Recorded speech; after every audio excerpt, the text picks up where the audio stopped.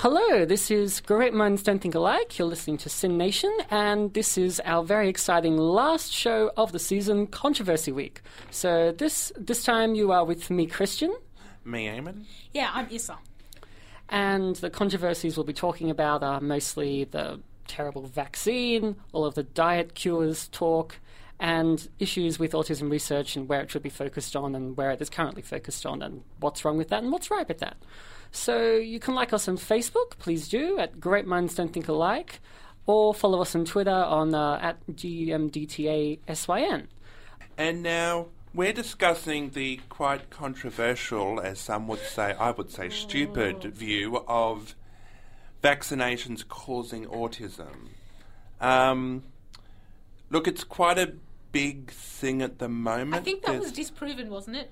Well, look, basically the only scientific study on it was done by a doctor, by a doctor in the 80s.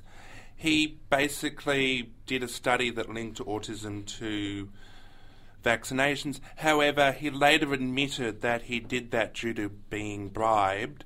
The journal he published in it has since retracted it, and he got into a lot of trouble a few years later. I was reading on the internet this morning.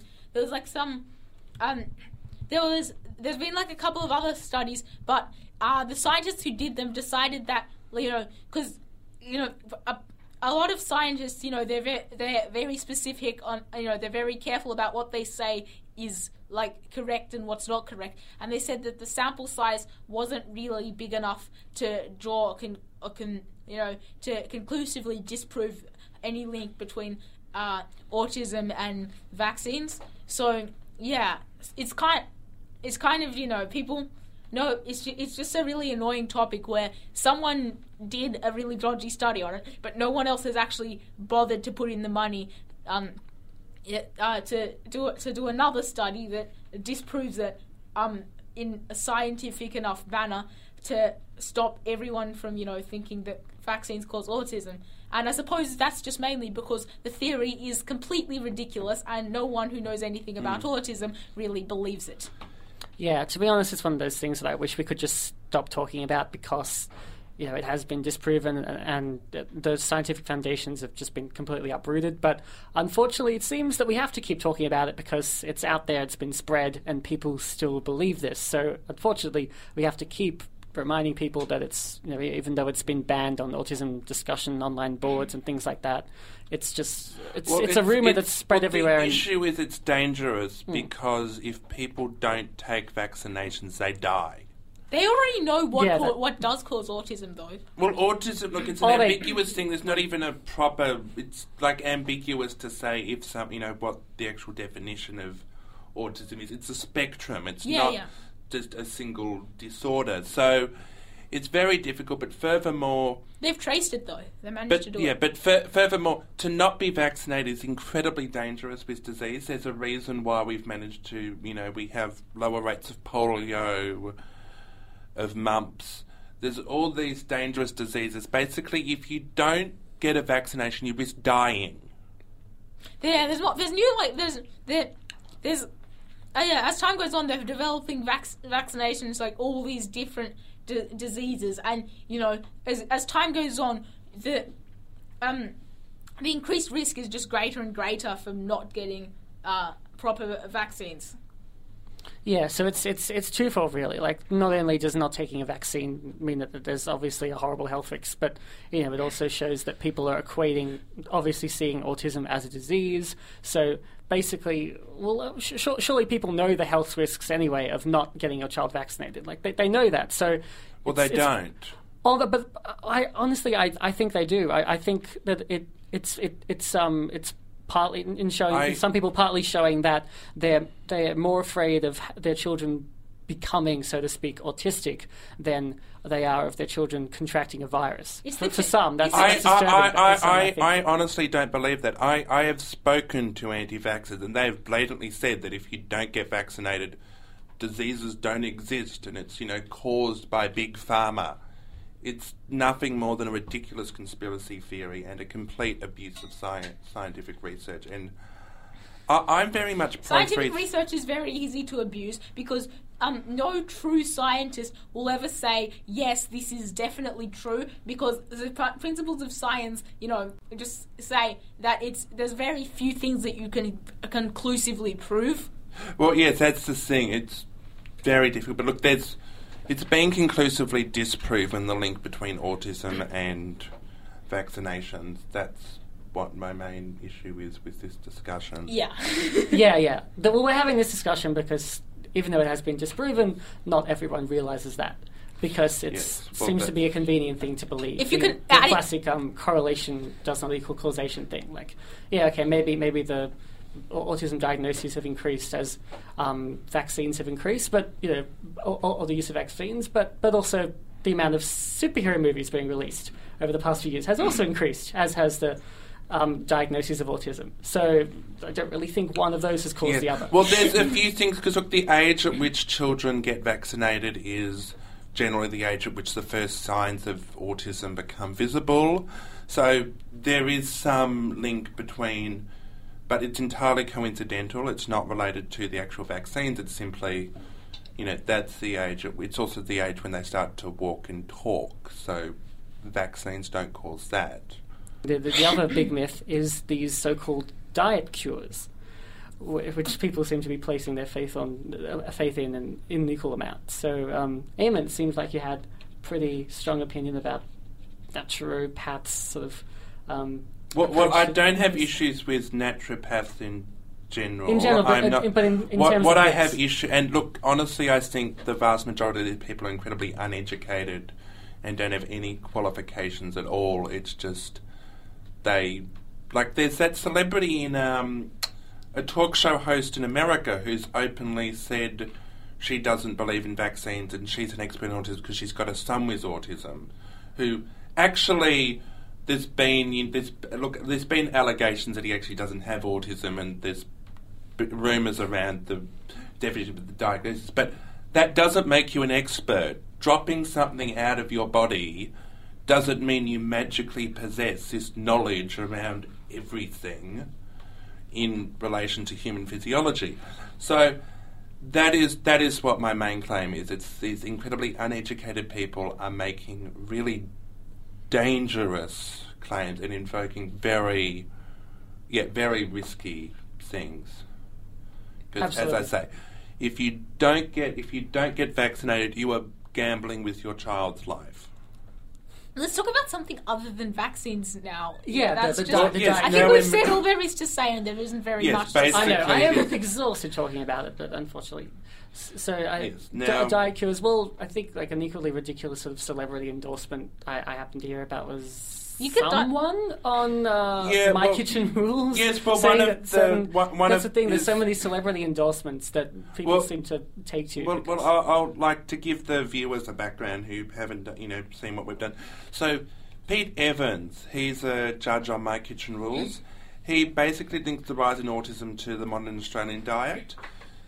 He promoted his own diet that basically bans all types of dairy and grains, but instead encourages people to eat meat, eggs, vegetables, and oils. He got into a lot of trouble by the Heart Foundation and the Dietitians Association of Australia, and both of those organisations have spoken out against the paleo diet, which is the one he's promoting.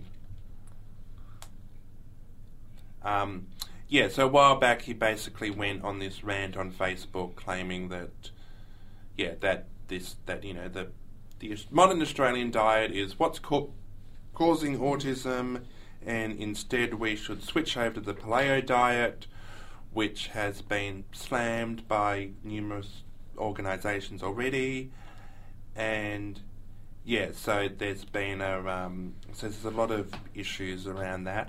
I have a lot of trouble when this guy is a chef. His ability is to make food taste good. He's not a doctor. He's not a scientist. He basically has the ability to mix spices well, and suddenly he knows everything about human biology. Well, yeah, and unfortunately it's because so many parents are so desperate to know what to do, how to solve it, how to what to give their kids to solve it. If there's something you can buy I find put in a bowl and feed to them and just to magically lift away all their problems. So I reckon they're not really setting high standards to where they get that information from. If someone thinks they have the answer, if someone seems to have the answer, they'll take it. Especially if there's someone they know from TV. Unfortunately. Well, yes, it's But Issa, you were saying? Yeah. I think that a lot of things, that they say they solve autism or, they solve this or that or whatever other neurodiverse condition like that, like especially something like autism, it's so complicated that they can't, there's so many different issues. If it's, so like a treatment for one specific issue associated with autism, it is so much more likely to be credible than like a blanket cure for autism or whatever. Yeah, that's the thing. Like, diet cures, of course, is nonsense. But, diet to manage, sleep problems or even, I'm not sure about anxiety problems, but I think, probably the most likely one is, certain diets, certain foods can help you have a better night's rest and a better night's sleep and just improve your health generally, autistic or not. If of course, with enough studies, I could get behind that. I could believe in that. As you said, it's targeting the specific things that are difficult, but just getting rid of the whole expression of the spectrum in you. It's not. You couldn't even really call it a cure because it is just simply a part of yourself. So you're not really curing anything. You're just sort of messing around, poking around, taking out one thing, another thing will start to compensate and just changing it. It's just not something you can remove like that. Or should be able to. Well, look, I think we'd all agree that if someone on the spectrum or not is wanting to go on, you should definitely have a healthy diet of, mixed meat, of, decent proteins, vegetables, fruits, drink lots of water. That's very good for you. There's both physical and psychological benefits to that. But to expect to completely change your entire neurological makeup as a result of you eat additional oils is utterly impossible and ridiculous. And now we're going to be moving on to talking about autism research, and as you pointed out before, Eamon, perhaps we will not agree quite so much on this one. Yeah. Because it's great that we all agree on the others. I think the others are pretty clear. Just to fill people in, I was talking about how, basically we were saying with the last ones, they're all rubbish. We were all sort of in agreement with them. We're like, now we can actually have a discussion where we're putting forward different opinions. Oh, yeah. Yes, because what should be different people have different views on what they think should be researched and where it should go, and it's a much more complex issue than just this is not completely scientifically unfounded nonsense. So what's the name of that recent conference? The recent conference? Yeah, there was a conference you recently went to, Christian, wasn't there? Oh yes, that was the Shaping Futures with.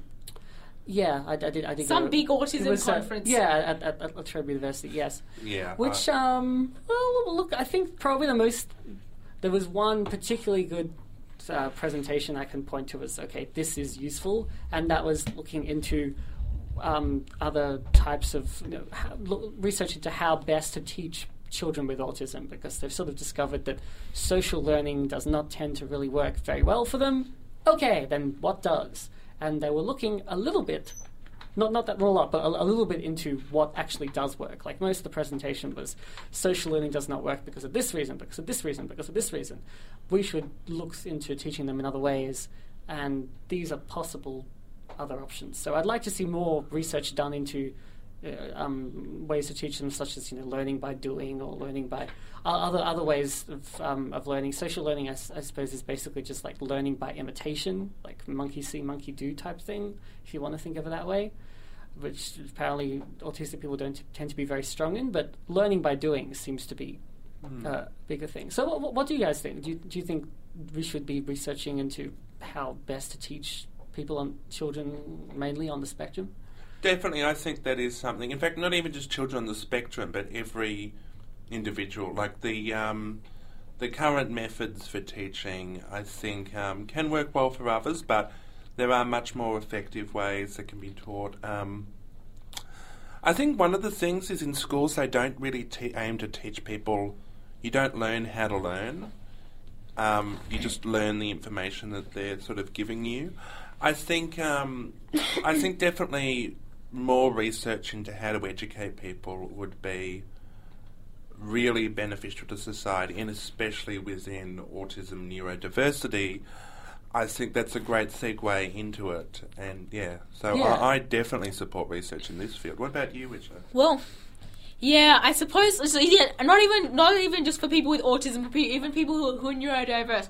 But I think the future of education kind of needs to focus on, not rather than just one specific thing. I reckon it would be so much better if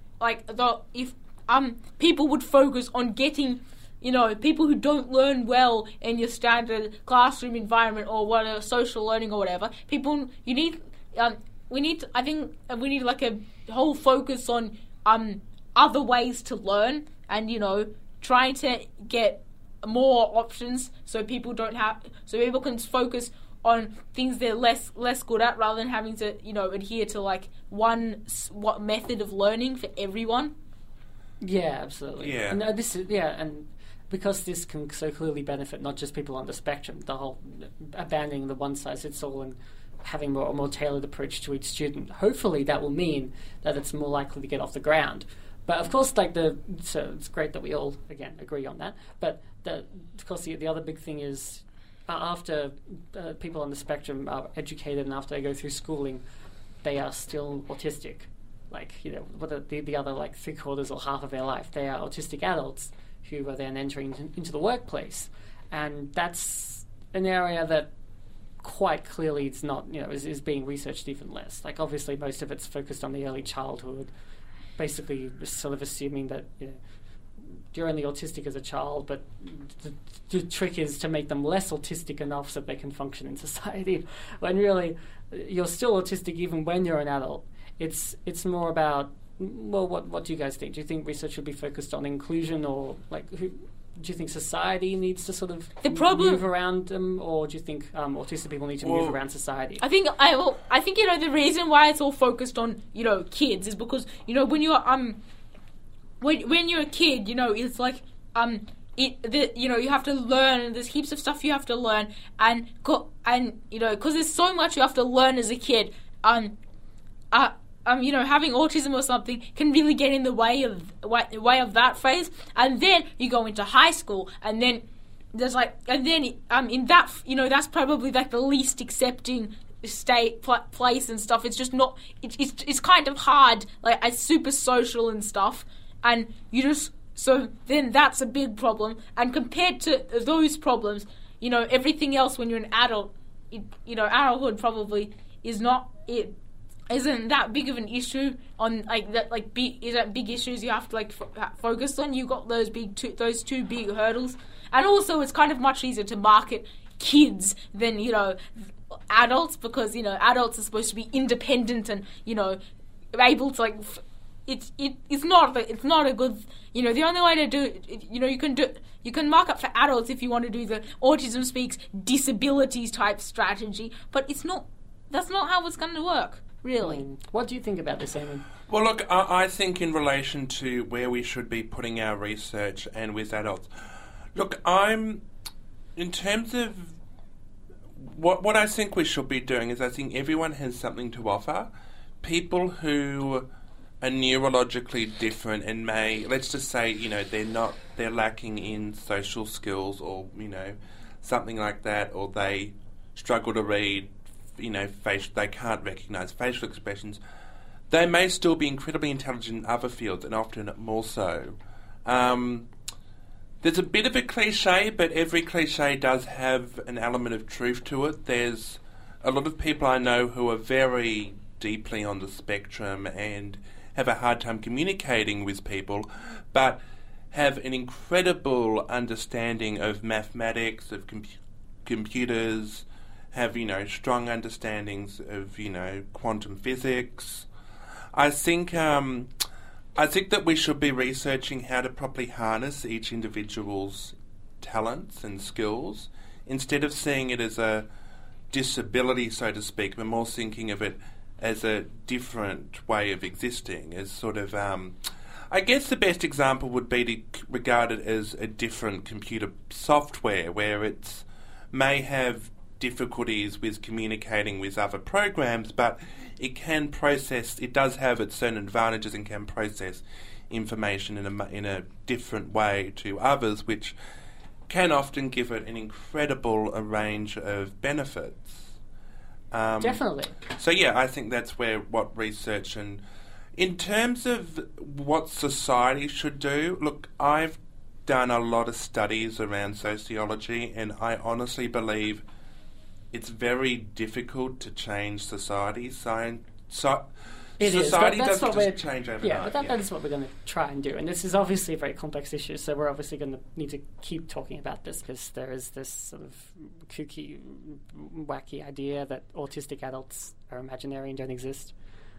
Or that it seems as like a childhood condition, and adults are just sort of completely overlooked, both in terms of both as research participants and as unfortunately people like ourselves, or most of ourselves, who can actually inform the discussion around autism and have a say in where the research goes, which is what we're trying to do. I watched a program about kids with ADHD and what happens when they grow up because that got barely any media attention. I can't remember what they said though.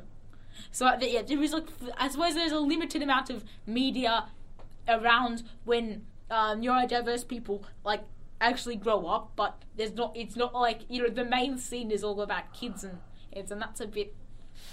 Yeah, and it's also you could talk about the end user, the people who you should be helping, the people who are going to be benefited hopefully by this research, and the people who are referred to there are mostly families and carers who don't get me wrong, I recognise when you're talking about raising an autistic child how challenging in some aspects of that can actually be, and how it's important to support them with those challenges. But also there are autistic adults who really do need to supporting them to get to a stage where they need at least a very, very minimal level of support from families and caregivers. So and even remember that even if you're talking about supporting families and caregivers, they are supporting people on the spectrum. So it all comes down to people on the spectrum. It's very, very frustrating when all you hear is, particularly with an organisation like Autism Speaks, all you hear is talk of families, caregivers. They're the ones that we need to be focused on because they're not the main priority. What do you guys agree, or do you think that there's an overemphasis on families and caregivers, or do you think it's we need more forums, kind of like this show, where we're all talking, where it's the actual neurodiverse people who are trying, because a lot of the thing, it's all like it's often like neurotypicals just talking about autism and all these other neurodiverse conditions where and a lot of the time that it's like the main media attention just seems to forget that we can speak for ourselves as well, and of course the parents and caregivers really matter, but we need more forums for us. Yes, well, look, I think there is some emphasis on the caregivers. I do want to say that I think in terms of generally in disability, there is often a lack of recognition of caregivers. But I do think that specifically with autism, especially people who are on the less extreme side and can function, are capable of being self-sustaining, there is a lack of support there that can help them get by. I honestly think that would be in the best interest for caregivers as well, because this person, the individual, can actually be self-sustaining, and then it ease the burdens off the caregivers or families. But look, just going back to the topic of research, I honestly think we do need to be conducting more research. At the moment, there's this big trend to find out the cause of it, and It's genetic. That's basically Yes, that's what the they thing. figured out. Basically, there's this idea of looking at genetics and, is it genetic, this argument around that. I think they did prove that it's genetic. Okay, yes, you think they've proven it. But, look, I honestly think that we should be spending more time looking at ways of what's the word? For lack of specific problem rather than treating autism as a disease that needs to be cured. It's not when problems like decreased social skills and fixation and obsession with specific topics and things like that. They're not symptoms of a disease. It's not. It's real. With something like autism, it's not autism that causes all of these different differences. It's these differences that make you autistic, because autism. It's just a whole set of different. So, when you're classifying something as autism, it's just a set of different, attributes. It's not, it's not like some biological virus thing that actually makes any of this happen. No, that's autism is really just sort of the umbrella term that we put on. It's just sort of a term of convenience. It's a collection of differences, as you said. It's not something you can just neatly extract or even neatly find the cause of. And we certainly should be sinking so many billions of dollars into the dead end that is looking for a cause when there's so many other things that need attending to. And yeah, I totally agree with you. The point that you made before, Eamon, about if people with autism can become more independent, that's not only beneficial for caregivers but also just what we should be sort of aiming towards. It's not sustainable to sort of look into more ways to support them to live. As a life support, we should be. It's if you want to think of it as give a man a fish, they eat for a day. Teach a man to fish, they'll eat for the rest of their life. You should be really teaching them the skills to live independently, not getting them. Well, I honestly think we should be extending that to all disabilities where we can, is encouraging them and helping them to be self-sustaining. But I think it's sort of research should not just be focused on treating what one may call the weaknesses of those on the spectrum, but also the strengths. As I said in the previous segment, there are a lot of people out there on the spectrum who see the world. They don't see it incorrectly, they see it differently, and they can see patterns where others don't. I think our research should be trying to see how we can actually tap in and harness these. Look, for lack of a better word, I would say there are people on the spectrum who can see things in better ways than other people, and they have that they can remember things differently, or they can calculate things, or can absorb rapid amounts of information. And I honestly think we should be researching these kind of things, seeing how we can use these, treat them not as someone with an affliction, but as a tool for bettering society. I know at least Issa and I watched a recent speech by Suzanne Wright representing Autism Speaks at the Vatican, talking about the fact that we should be, there's the Christian value of giving to people who can't give back, which I totally agree with, but autistic people can actually give back. She was saying that we couldn't, and we were being so, people are being, neurotypicals are being so generous by giving to us when the fact is we can actually give back. Like research into us will actually have an economic investment. And we kind of... Well, I was just going to say, there was, because we were discussing different advantages and strengths. So there's quite a famous artist in New York called Stephen Wilshire. He's diagnosed as being on the spectrum, and basically he was able to create amazing sketches based just on seeing things once. He could had this photographic memory and was able to draw incredibly detailed sketches and artwork. And I think my mum showed me a sketch of some guy. I'm not sure if it's the same dude, but he flew over this city or whatever, and then he just drew everything. Yeah, I think that Stephen Wilshire, for the first time, I believe it was New York that he went to. Yeah, I think so. Flew around and was able to, and they're incredibly valuable and incredibly good artwork. Absolutely, and you don't have to, certainly that's a savant type skill. You don't have to have a savant type skill like that to contribute to society. Like autistic people, like anyone, is able to contribute their own unique gifts and talents to society. I think one of the characteristics of having autism is like special interests that you like, that you really like and you really get good at, and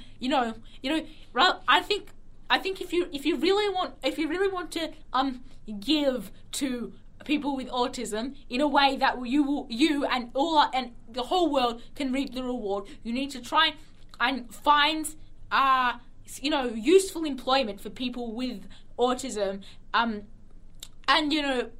probably other neurodiverse conditions as well. That type of thing we really need to get. If you try and find a way to harness all of our skills, then the more opportunity we have for that, then you can I'm sure we can find amazing just developments in whatever field that interests autistic people, which it can be on a wide variety of subjects. Absolutely. So it's not just about helping autistic people live. It's basically these research centres is about helping autistic people help the wider society. And autistic people tend to be very, very good specialists, and specialists are obviously needed because it's quite hard to there are some very specific needs out there, some very specific sort of fields that you're very hard pressed to find people to work in, and I think the autistic community is one of the best places to look for that. Yeah, well, I agree. Look, there's definitely other specialists out there. I'm not saying people have to be on the autism spectrum, but yeah, it definitely does. Look, there's this concept in psychology of neuroplasticity, where when one part of the mind is missing or lesser than the other bits, basically, the mind can adapt. It's always evolving. So when there's what some people may deem something missing, there's often something else there in its place. And I think if we want to get the best out of our society and all our members, we should really be aiming for seeing what gifts people have as opposed to simply what weaknesses they have. Absolutely. And looking at the same in adults and children and anyone. It's just come on, start with the strength. Start with what's the right way. Like, don't just identify the dead ends, social learning, whatever it might be. Identify the ways that you can actually the ways that will actually lead to something productive and lead to a successful and fulfilling and independent lifestyle. That's also really important to see autistic people as people who can actually become independent and can actually give back. So I think that is probably about all we have time for this week, unless there's something either of you two wanted to add to this discussion. No, I think that's it, though. I think, this is our last show for the year, so